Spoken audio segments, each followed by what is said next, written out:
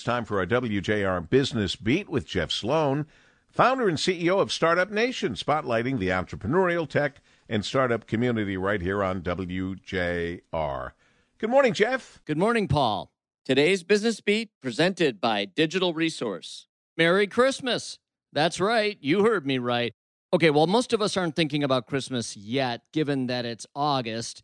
If you're a merchant, whether brick and mortar or e-commerce, you need to start thinking about and preparing for the all-important holiday buying season, believe it or not, already getting underway.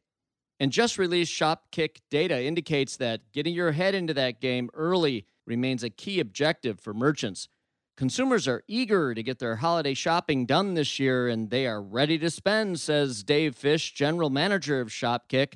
As retailers prepare for their biggest season, he says it will be imperative that they get an earlier start than ever to improve their omni-channel and e-commerce capabilities and to offer the best deals on the traditional days consumers have come to love.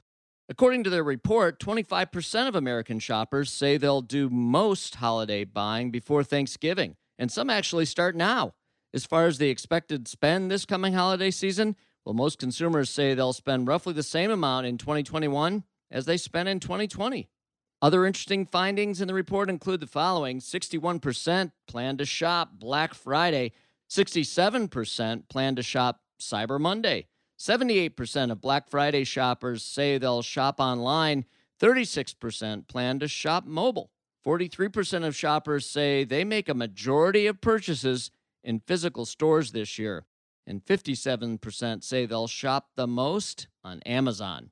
So there you have it, Paul. No time like the present to be thinking about holiday presents. Hard to do during the dog days of August, but if you're a merchant, nonetheless, it's time. I'm Jeff Sloan, founder and CEO of StartupNation.com, and that's today's Business Beat, brought to you today by Dell Technologies on the great voice of the Great Lakes, WJR. This segment brought to you by Dell Technologies.